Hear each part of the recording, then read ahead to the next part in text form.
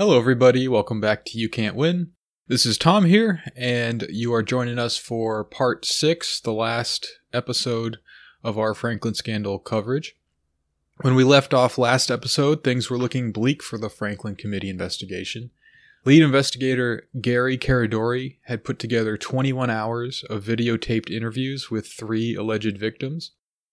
These testimonies alleged that the former manager of the Franklin Credit Union and rising star in the GOP, Lawrence King, as well as millionaire businessman Alan Baer, Omaha Police Chief Robert Wadman, Omaha World Herald CEO Harold Anderson, and other members of the upper crust maintained a network pandering underage child prostitutes around the country, among other crimes.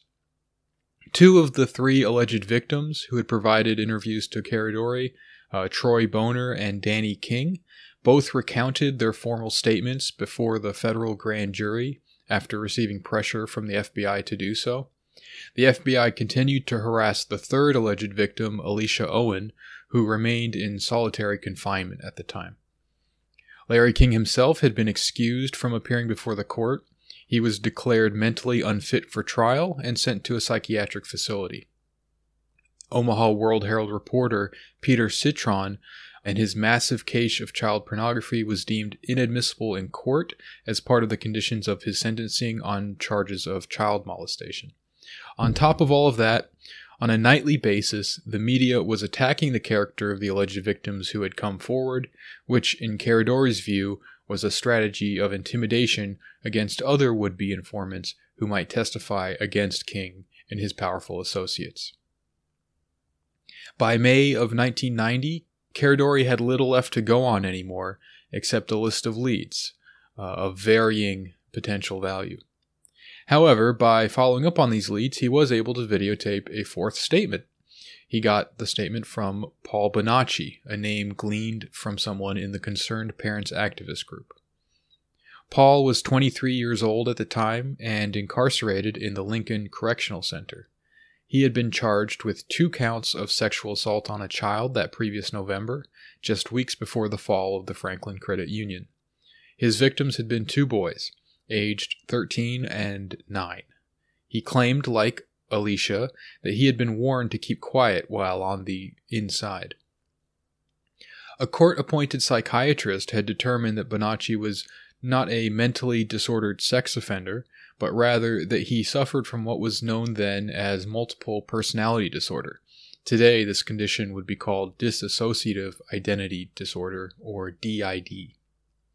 According to the psychiatrist, Paul had 20 or more alternates, several of them well-formed, and as much or more so than Paul himself. Each of these alternates had its own individual identity, name, and characteristics, including sexual orientation. Some were even colorblind. The psychiatrist reported that the principal personality, Paul, has no wish to molest children, is quite religious, and is not inclined to have homosexual interests. The MPD diagnosis was a shock to Paul, and he found it difficult to accept. Paul had been born in the Omaha area, the second youngest of 6 kids. His parents divorced when he was a toddler, and he had minimal contact with his biological father during his formative years. His mother's second husband beat him and his siblings, and Paul reported having memories of him chopping up their toys with an axe. This man and Paul's mother later divorced after he severely battered her. His mother's 3rd husband did not abuse Paul, but simply ignored him. At the age of 6, he began to complain that a neighbor was repeatedly molesting him. They disregarded these pleas. Starting in the 3rd grade, he began to, quote, lose time. Paul would black out, and an alternate would take over. By the age of 9 or 10, he was involved with drugs and prostitution. He was shown a park by his friends where pedophiles cruised for children. His experiences there were all under alternate personalities. By the age of 12, his psychiatrist wrote, Paul reported involvement in Satanism as well. Caradori and his assistant Ormiston videotaped Paul's 7-hour testimony at the Lincoln Correctional Center. At the time of the recording, he had not yet received psychiatric treatment for his MPD, and his affect throughout the interview was flat and emotionless as he recounted tales of unfathomable abuse. He named the same abusers as the previous informants and identified the same settings. He affirmed that he met all three of the other alleged victims at the Twin Towers in 1983 or 4, and that he had several sexual encounters with Citron, Bear, and Larry King there. He was able to name a child victim of Citron's that had not been released to the media. He corroborated Alicia on the name of King's photographer, Rusty Nelson. He showed Caradori a scar left by a knife and cigarette burns on his arms, and claimed to have them on his privates as well. He named Larry King both as a perpetrator and a pedophilic pimp who had taken him on possibly 300 flights around the country as an underage prostitute, and mentioned several nuances about King or his network that were also mentioned by Alicia, Troy, or Danny. His catatonic expression changed only once during the 7-hour interview, when he broke down in tears while recalling the abuse and murder of a young boy named Jeremy. Paul and some other boys were delivered to a, quote, little Italian guy identified as the producer and who claimed that his name was Hunter Thompson. This man was accompanied by a camera crew and a young boy they called Jeremy. They said Jeremy had been kidnapped and stuffed him into a cage. Paul described him as appearing roughly 12 years old with braces on his teeth. The men filmed themselves as they forced themselves sexually on Jeremy, beat him, and then shot him in the head. Paul described other scenes like this, and he recounted his own suicide attempts. He also implicated Larry King in a DC blackmail operation. He said that he made numerous trips with King to be used as a boy toy for politicians and other power brokers who were then compromised. Caradori asked him to name the compromised politicians, and he could only identify one, a member of the U.S. Congress. Prior to Paul's interview with Caradori, OPD detectives had actually interviewed him first, earlier that year. Paul said that he told the Omaha police many of the same things that he told Caradori. He said he gave them a diary containing detailed accounts of his abuse, including the names of his abusers, and it even contained a pornographic picture of himself and Alan Baer. The OPD said they investigated the allegations but could not corroborate them. They dismissed him as a pathological liar. Paul said the OPD threatened him to recant his allegations. Despite the numerous claims he made that were corroborated by the other victims' accounts, Paul also made many contradictory statements. In terms of veracity, Caradori gave him a 7.5 out of 10. When called to testify, his court-appointed psychiatrist said that Paul's contradictory statements don't necessarily mean that he is lying, but rather that they are a manifestation of his MPD. His various alternate personalities might have different recollections of events, and they might understand the events differently. In June, the Franklin Committee and Caradori assembled at the State House. A transcript reveals that the committee members were shell-shocked by the overwhelmingly negative media attention and law enforcement affronts, but were resolved to talk through their qualms and suspicions to avoid the descent into a bunker mentality. Caradori voiced a reluctance to turn over evidence to state and federal law enforcement and expressed true heartbreak at his realization that the NSP, the Nebraska State Patrol, were colluding with the FBI to crush his investigation, as he treasured his years there. The assembly also discussed the strange recurring behavior of prospective witnesses who would earnestly consent to testify before the committee, but then, on the day of their appointment, they disappeared or refused to show up. They also discussed a shared perception that individuals who assisted the committee tended to find themselves in trouble with the authorities. These remarks came soon after a discussion about a former Franklin Credit Union executive, Noel Seltzer, who granted Caradori a formal interview and then alleged that FBI agents warned him to keep his mouth shut. He was later indicted for tax fraud because of his work selling Larry King CDs at the credit union. Because the credit union did not provide him with income statements in 1986 and 1987, a claim that was made by other executives as well, he resorted to estimating his income and was found to be underreporting. This earned him 7 months in prison, as opposed to the 3 years of probation received by a colleague who had underreported his income by $60,000 more than Seltzer did. This colleague had not granted an interview to Caradori. Caradori began to feel that the walls were closing in. He received a call from Alicia that the FBI had tried to entice her by saying that if she changed her story, they could go after Caradori for fabricating the investigation. He had seen how easily Danny and Troy crumbled before the FBI and was not sure how long he could rely on Alicia and Paul. He needed something more than vulnerable informants' testimonies. He needed something concrete. The victims all alleged that the events they described had been photographed, and he needed those pictures. He needed to find King's photographer, Rusty Nelson. Nick Bryant writes that Rusty Nelson was his second interview after, quote, leaping into the Franklin rabbit hole, and reports that he is a highly unreliable witness. The interview with Nelson had been set up by John DeCamp, which Bryant found odd, given the unsavory picture painted of Nelson in DeCamp's book.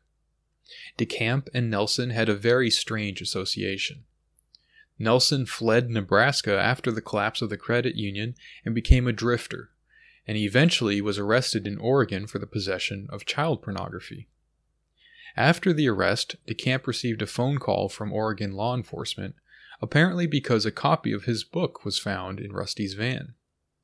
He also said that Nelson's, quote, family had phoned him requesting legal assistance.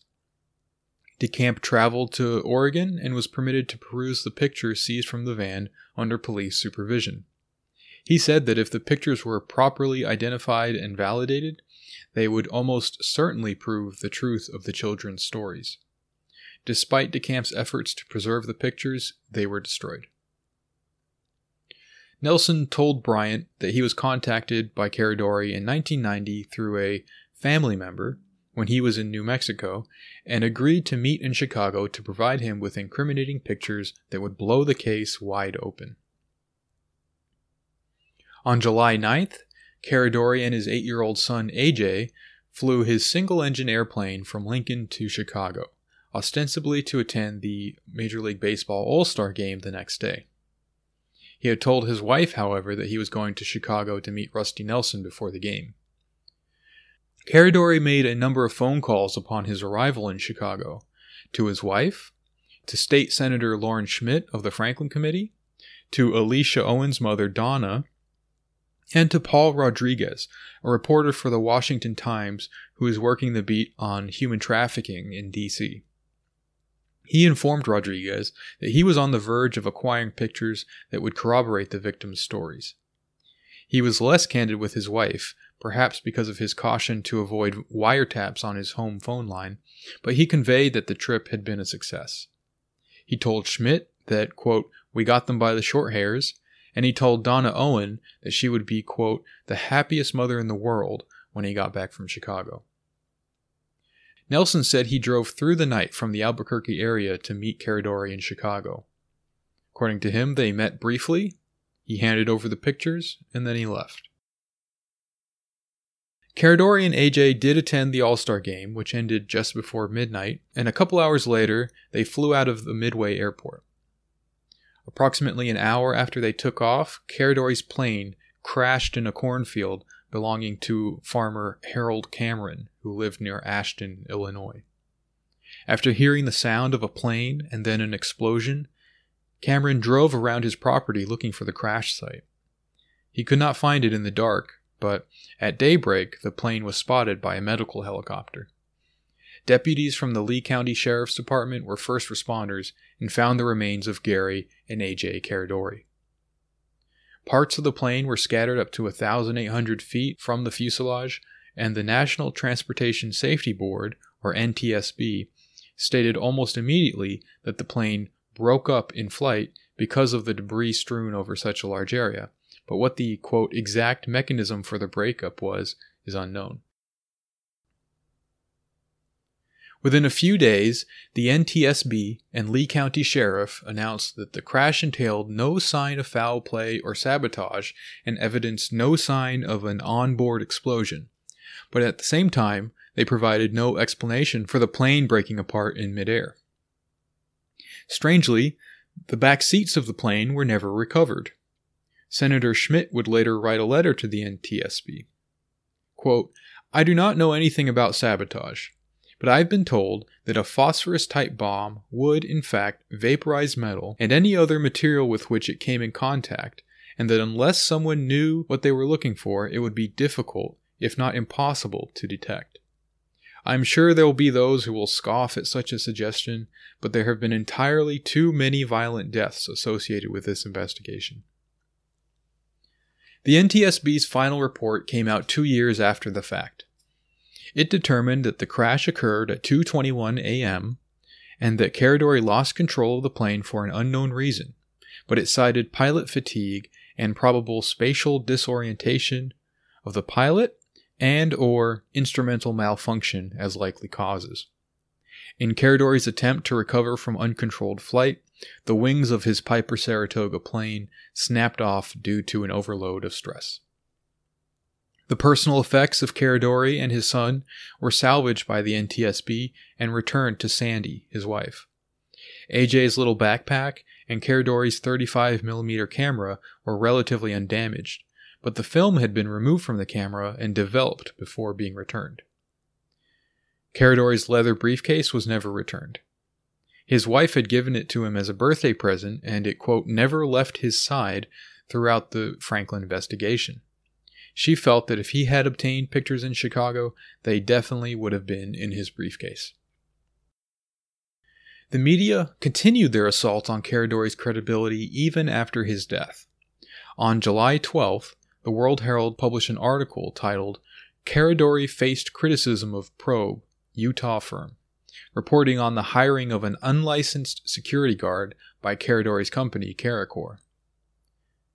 The day of the crash, friends and family gathered in Caradori's home to grieve. Troy Boner made several phone calls during the day, but Sandy was in no mood to deal with him. Eventually, she decided to take one of his calls. Troy was in tears, admitting that Caradori had not coached him during the interview. He said that he had been threatened into recanting his testimony. Troy promised to march into the FBI and approach the media to set the record straight.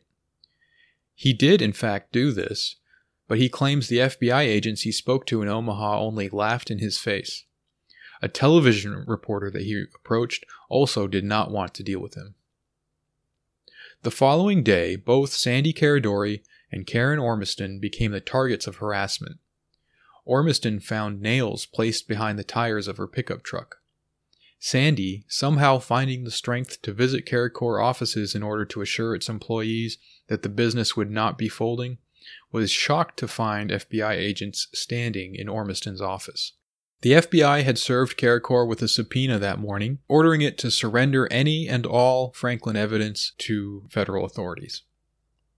They also wanted Caradori's expenses, Caricor's payroll records, invoices, telephone records, etc. The feds defended the timing of the subpoena by stating that it's not always possible, quote, to be polite, and that they had been building a corruption case against Caradori for a while. The FBI agents at Caricor confirmed to Sandy that Troy had visited them, but that they could not waste their time on him. He has lost all credibility, they told her. Caradori's death proved to be the final nail in the coffin for the investigation, although it hobbled along a little while further. Former CIA Director William Colby was hired to replace him. In 1975, Colby had appeared before the Church Committee and, in front of a national television audience, confessed to assassination initiatives and mind control programs that had been kept secret from the American public.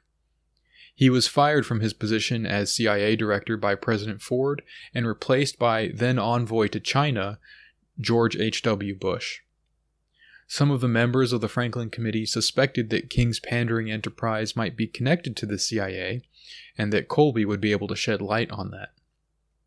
Colby proved to be reluctant to push the investigation meaningfully forward and declined to discuss Caradori's death, even years later when interviewed in a documentary about the Franklin scandal named The Conspiracy of Silence. He balked at the idea that Caradori's death had been a murder, but according to John DeCamp, Colby disclosed to him shortly before his death that he had become disillusioned with the CIA's use of children for sinister agendas and was determined to make the agency accountable for its abuses. Some years later, he was reported missing on a cold, blustery night. He reportedly went canoeing in the Wicomico River while the winds were gusting at 25 miles per hour. His canoe was discovered the next day on the sandbar, but Colby himself was nowhere to be found. A U.S. Coast Guard investigator found that his radio and computer were still on in his room, and there were dinner items on the table, as if left there mid-meal. A month later, after a thorough search with dogs, sonar equipment, and drag lines that turned up nothing, his body appeared in the same location as the canoe, clad in khaki pants, a blue and white shirt, and a windbreaker, but no shoes. 2 weeks after Caradori's demise, the Douglas County Grand Jury released its 43-page report on the Franklin case. The Omaha World-Herald reported on it with the following headline: Grand Jury says abuse stories were a carefully crafted hoax, 3 indicted, many rumors debunked. The report discussed its deliberations.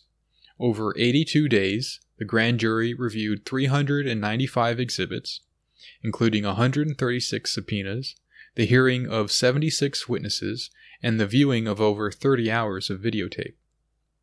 On the first page, the report says, 2 of the victims recanted their video statements and testified that a third victim, Alicia Owen, was perpetrating a hoax for personal gain. It declared that all Lawrence King-related child abuse allegations were a, quote, carefully crafted hoax, but never specified who actually crafted it. The evidence did not align with the report's conclusions. For example, it maintained the truth of Troy's account in terms of calling Alicia to get their story straight, but it also presents phone records from the Caricor offices in the York prison, which show that no such call was made. The grand jury would then go on to indict Alicia Owen on 8 counts of perjury and Paul Bonacci on 3 counts of perjury. Alicia's indictments were related to her statements about then OPD Chief Robert Wadman and others, and Paul was indicted on statements pertaining to his witnessing of these events. Each count carried a maximum sentence of 20 years, meaning that Alicia was looking at 160 years in prison and Paul was looking at 60. Alan Bayer was indicted on 2 accounts of adult pandering, and his charges were reduced to a misdemeanor. In the end, he was fined $500.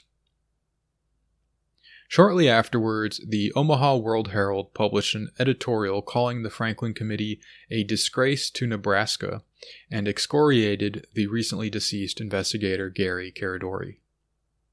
Alicia Owen remained in solitary confinement through to the fall of 1991, around the time that her 16-year-old brother Aaron was arrested for car theft. Douglas County elected to try him as an adult. He was sentenced to between 4 and 7 years in prison. Shortly after the sentencing, he hanged himself in his cell. He had slash marks on both wrists, a bone-deep gash on his forehead, and a large bruise under his left eye. The official account essentially found that he succumbed to extreme masochism before committing suicide. Aaron signed his suicide note AJ, a name that he did not go by. However, AJ was, of course, the name of Gary Caradori's late son, who had died with him in the plane crash. 2.5 months later, Troy Boner's younger brother, Sean, shot himself in the head, allegedly while playing Russian roulette. In the years since then, Troy Boner has come forward, confessing in an affidavit about lying at the grand jury hearings, lying at Alicia Owen's perjury trial, and overall lying when he recanted his original statements to Gary Caradori. He wrote that he lied because he believed, and still believed, that it was a lie or die situation. He wrote that he felt his brother's death was a murder designed to ensure his testimony at Alicia's trial. Alicia was finally paroled from prison in the year 2000. Nick Bryant's book was written in the aftermath of all this, and he essentially picked up the case where Caradori left it. He goes into great detail in his book, The Franklin Scandal, from which the information in this series has been sourced. One connection he explores is between King's network in Omaha and the underworld of Washington, D.C. 5 sources in his book, including a police detective and Washington Times reporter Paul Rodriguez, one of the last people who talked to Caradori over the phone before his death, all claim the same man to be King's partner in D.C., Craig Spence. The New York Times profiled Craig Spence in 1982 in an article named "Have Names, Will Open Right Door." There, they described the then 41-year-old Spence as something of a mystery man, and that the svelte Spence was fond of dressing as an Edwardian dandy. He had a penchant for capes, stretch limos, and brawny bodyguards. He answered phone calls by saying, "This is God, speak." After being arrested for driving under the influence, he reported his occupation to the police as millionaire. The article displayed a picture of him. He had an unblemished, boyish face that seemed in contrast to his receding brown hair and mustache. His diverse list of occupations included consultant, party host, registered foreign agent for Japan, and, last but not least, research journalist. Some of his business associates said that he was, quote, extremely conservative in his political views and secretive about his work, refusing to disclose the identity of his clients. The profile made a point of discussing his ability to master the social and political chemistry of Washington, and his ability to assemble policymakers, power brokers, and opinion shapers at parties he threw in his posh Victorian home on Wyoming Avenue in D.C.'s upscale Colorama neighborhood. These were black tie affairs with guest lists that read like a who's who of Congress, government, and journalism. His parties throughout the 80s boasted of guests like Ted Koppel and William Safe, Senators John Glenn of Ohio and Frank Murkowski of Alaska, former ambassadors Robert Neumann, Elliot Richardson, and John Lilly, disgraced former Attorney General John Mitchell, and lastly, numerous high-ranking military and intelligence officials, including CIA Director William Casey. Spence once threw a birthday bash for Roy Cohn, who we discussed extensively a few years ago on episode 26, as a possible predecessor to Jeffrey Epstein. Casey was made the guest of honor for the occasion, and you may recall that Larry King boasted of his own friendship with William Casey in a puff piece published before King gained notoriety for the Franklin scandal. Popular consensus suggests that Craig Spence was born in upstate New York, but of course he claimed to have been sprung from New England Brahmins. He attended Syracuse University before transferring to Boston College. A former classmate recalled him tooling around campus in a Vespa, listening to folk music in coffee houses, and covering his tuition with student loans. Another former classmate recalls Spence faking an Australian accent and passing himself off as an exchange student. In 1963, Spence graduated from Boston College with a degree in communications and broadcasting. He was hired by Massachusetts governor as a press assistant. He then became a press secretary for Massachusetts State Speaker before landing a job as a correspondent for New York's WCBS. Eventually, he signed up as a Vietnam correspondent for ABC TV in 1969. You may recall that Larry King was stationed in Southeast Asia with the Air Force between 1965 and 1969. In Vietnam, Spence was known to disappear for weeks at a time, and one fellow correspondent remarked that he, quote, always looked like he had learned something that no one else knew. He always seemed to be on the inside track. As a Vietnam correspondent, Spence began to display the bombast that would characterize his later life. The U.S. Army's afternoon press briefings were sarcastically referred to by correspondents as 5 o'clock follies. Spence liked to grandstand at these briefings, asking the Army personnel snide and provocative questions that would disrupt them. In 1970, he left ABC and moved to Tokyo, where he worked ostensibly as a freelance radio correspondent through the early and mid-70s. In Japan, he developed a business relationship with politician Moto Shina, president of Policy Study Group, whose primary objective was to encourage Japanese business interests by teaming Japanese businessmen with influential Americans and captains of industry. Shina would become Spence's first documented victim of blackmail. In 1979, Spence and Shina signed a formal agreement that Spence would serve as an overseas representative of PSG and receive a baseline salary of $10,000 a month. Shina also put up money for Spence to buy his showpiece Kalorama home. This served as Spence's residence, as well as Shina's embassy in D.C. and the American headquarters of PSG. Shina was an arch-conservative from a noble family, the son of a wealthy businessman who was considered a behind-the-scenes kingmaker and a rising star in Japan's ruling Liberal Democratic Party. It was Shina who was able to convince leaders of his party to break Japan's post-war 1% cap on defense spending to cooperate with President Reagan's missile defense initiatives. His path to political stardom was stymied, however, by bad press, in large part a result of his relationship with Craig Spence. But the most damning press revolved around accusations that he had passed on U.S. military secrets to the Soviets, secrets that he had acquired while courting various U.S. defense contractors as a publicly hawkish politician. By 1983, the relationship between Spence and Shina had gone sour. Shina demanded Spence vacate his D.C. premises, and the two sued each other. Spence knew that the money Shina had put up for the property had been illegally acquired from Hong Kong, and the following year he successfully obtained a subpoena of Shina's finances. He pretty much blackmailed the Japanese client, said a business associate quoted in the Washington Times. To avoid any further damage to his reputation, Shina dropped the suit against Spence. However, the negative press about both Shina and Spence during those 2 years sparked concern in D.C. Some began to surmise that it might have been Spence, rather than the defense contractors who provided Shina with the secrets that were turned over to the Soviets. A Republican congresswoman voiced these concerns on the House floor, and Shina disclosed in court that he had been advised to avoid lodging at Spence's house, which could be, quote, damaging to his reputation.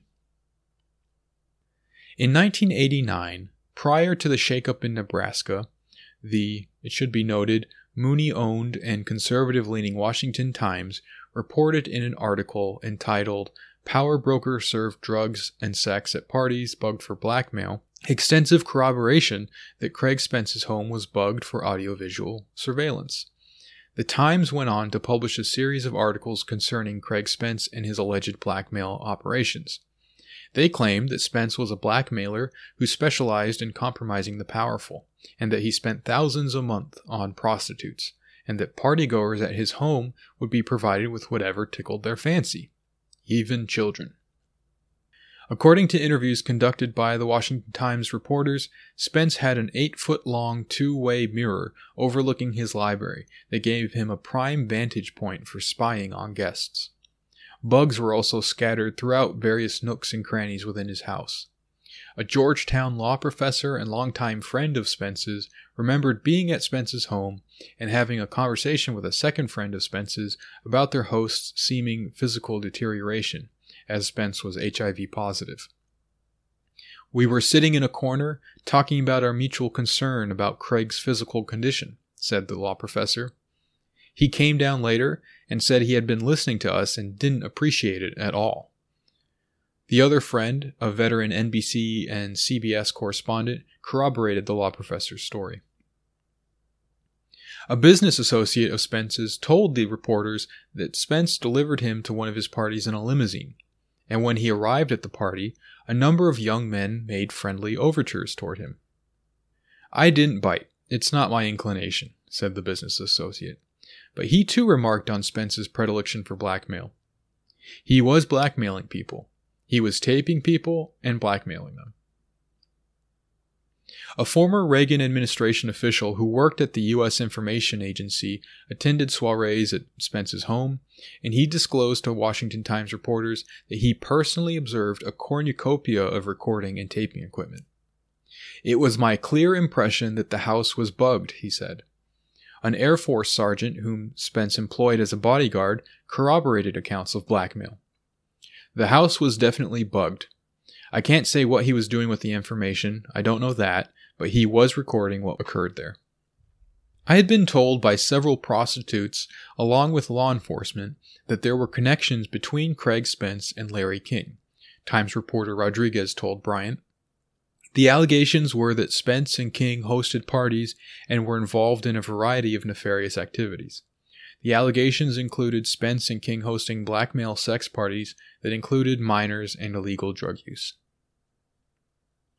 Spence would divulge to Washington Times reporters that friendly intelligence agents bugged all the parties at his Kalorama home, and he repeatedly alluded to the fact that he was in the CIA.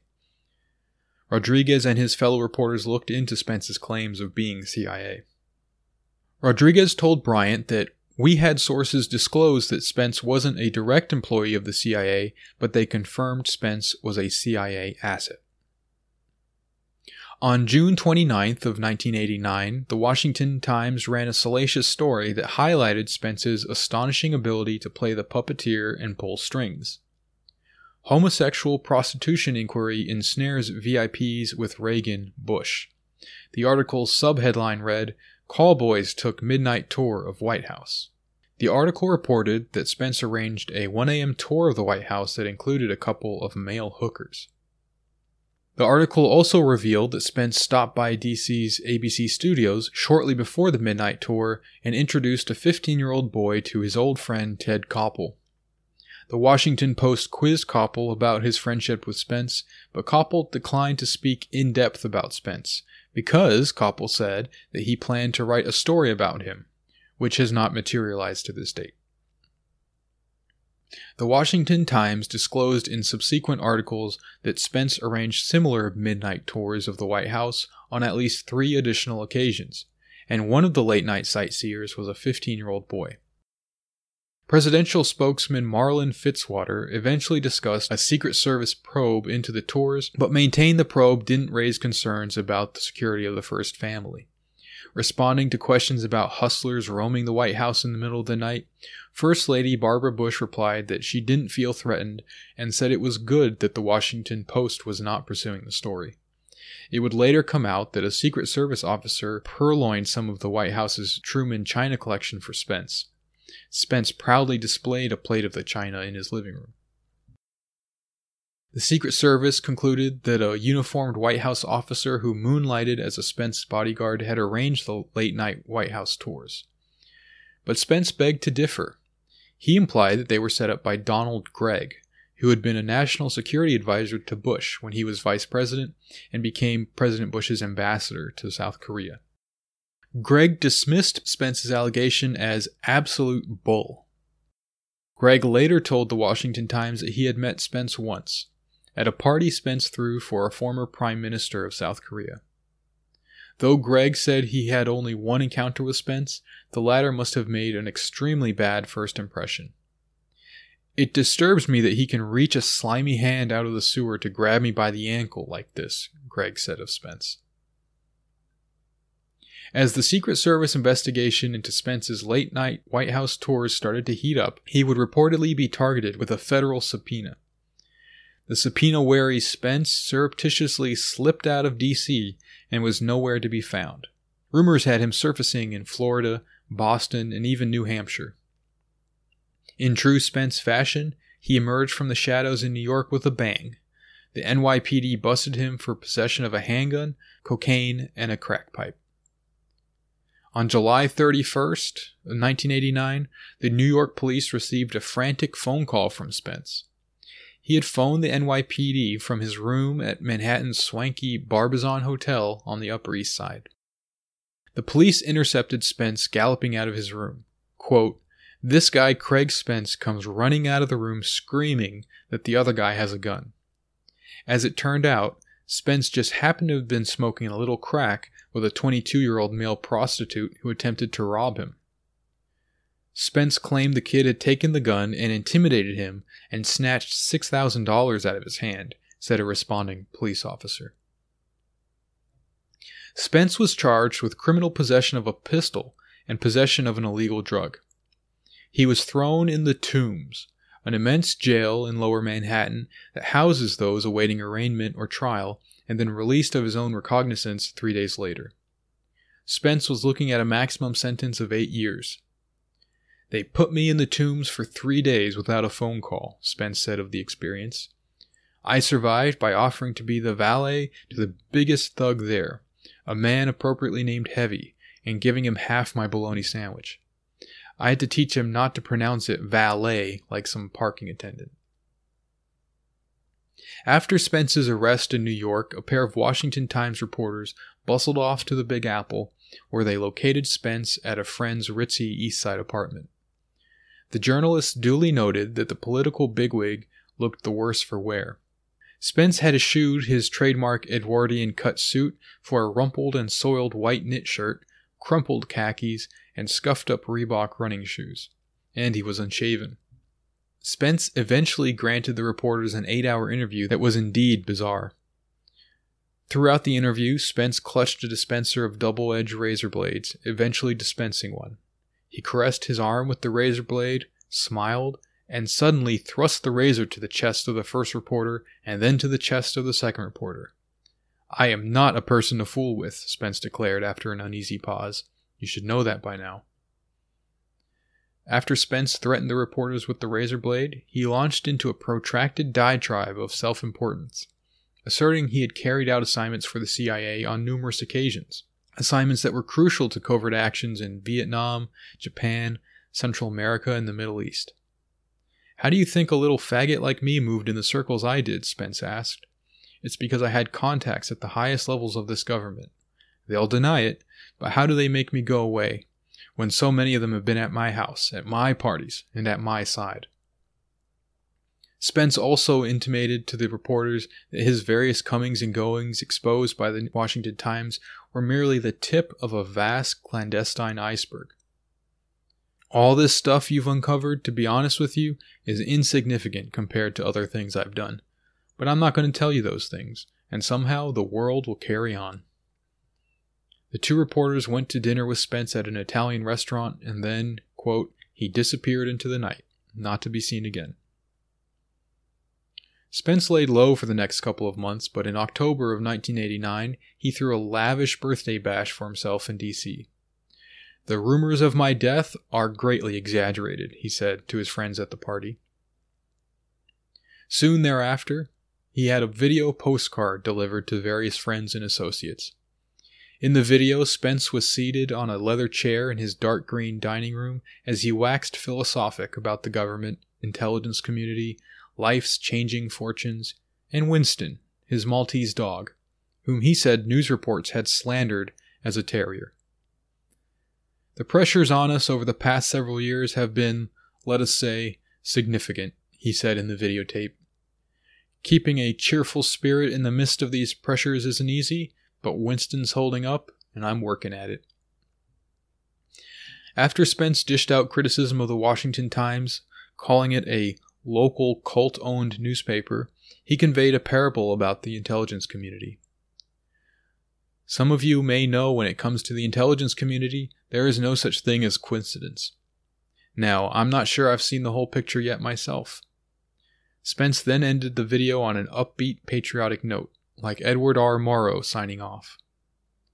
"I'll close by telling you I'm sure in the end the truth will come out, and this too will pass. Now, I may be naive about my optimism, but I'm an American, proud of my country, and confident of the fairness of its people. So take heart, good friends, and share that pride and that confidence with me. Good night, and God bless." 2 weeks later, he was found dead on a bed in a room at Boston's Ritz-Carlton Hotel, dressed in a black tuxedo, Walkman headphones around his neck, He had been listening to Mozart's A Little Night Music. He left a suicide note on the room's mirror. Chief, consider this my resignation, effective immediately. As you always said, you can't ask others to make a sacrifice if you are not ready to do the same. Life is duty. God bless America.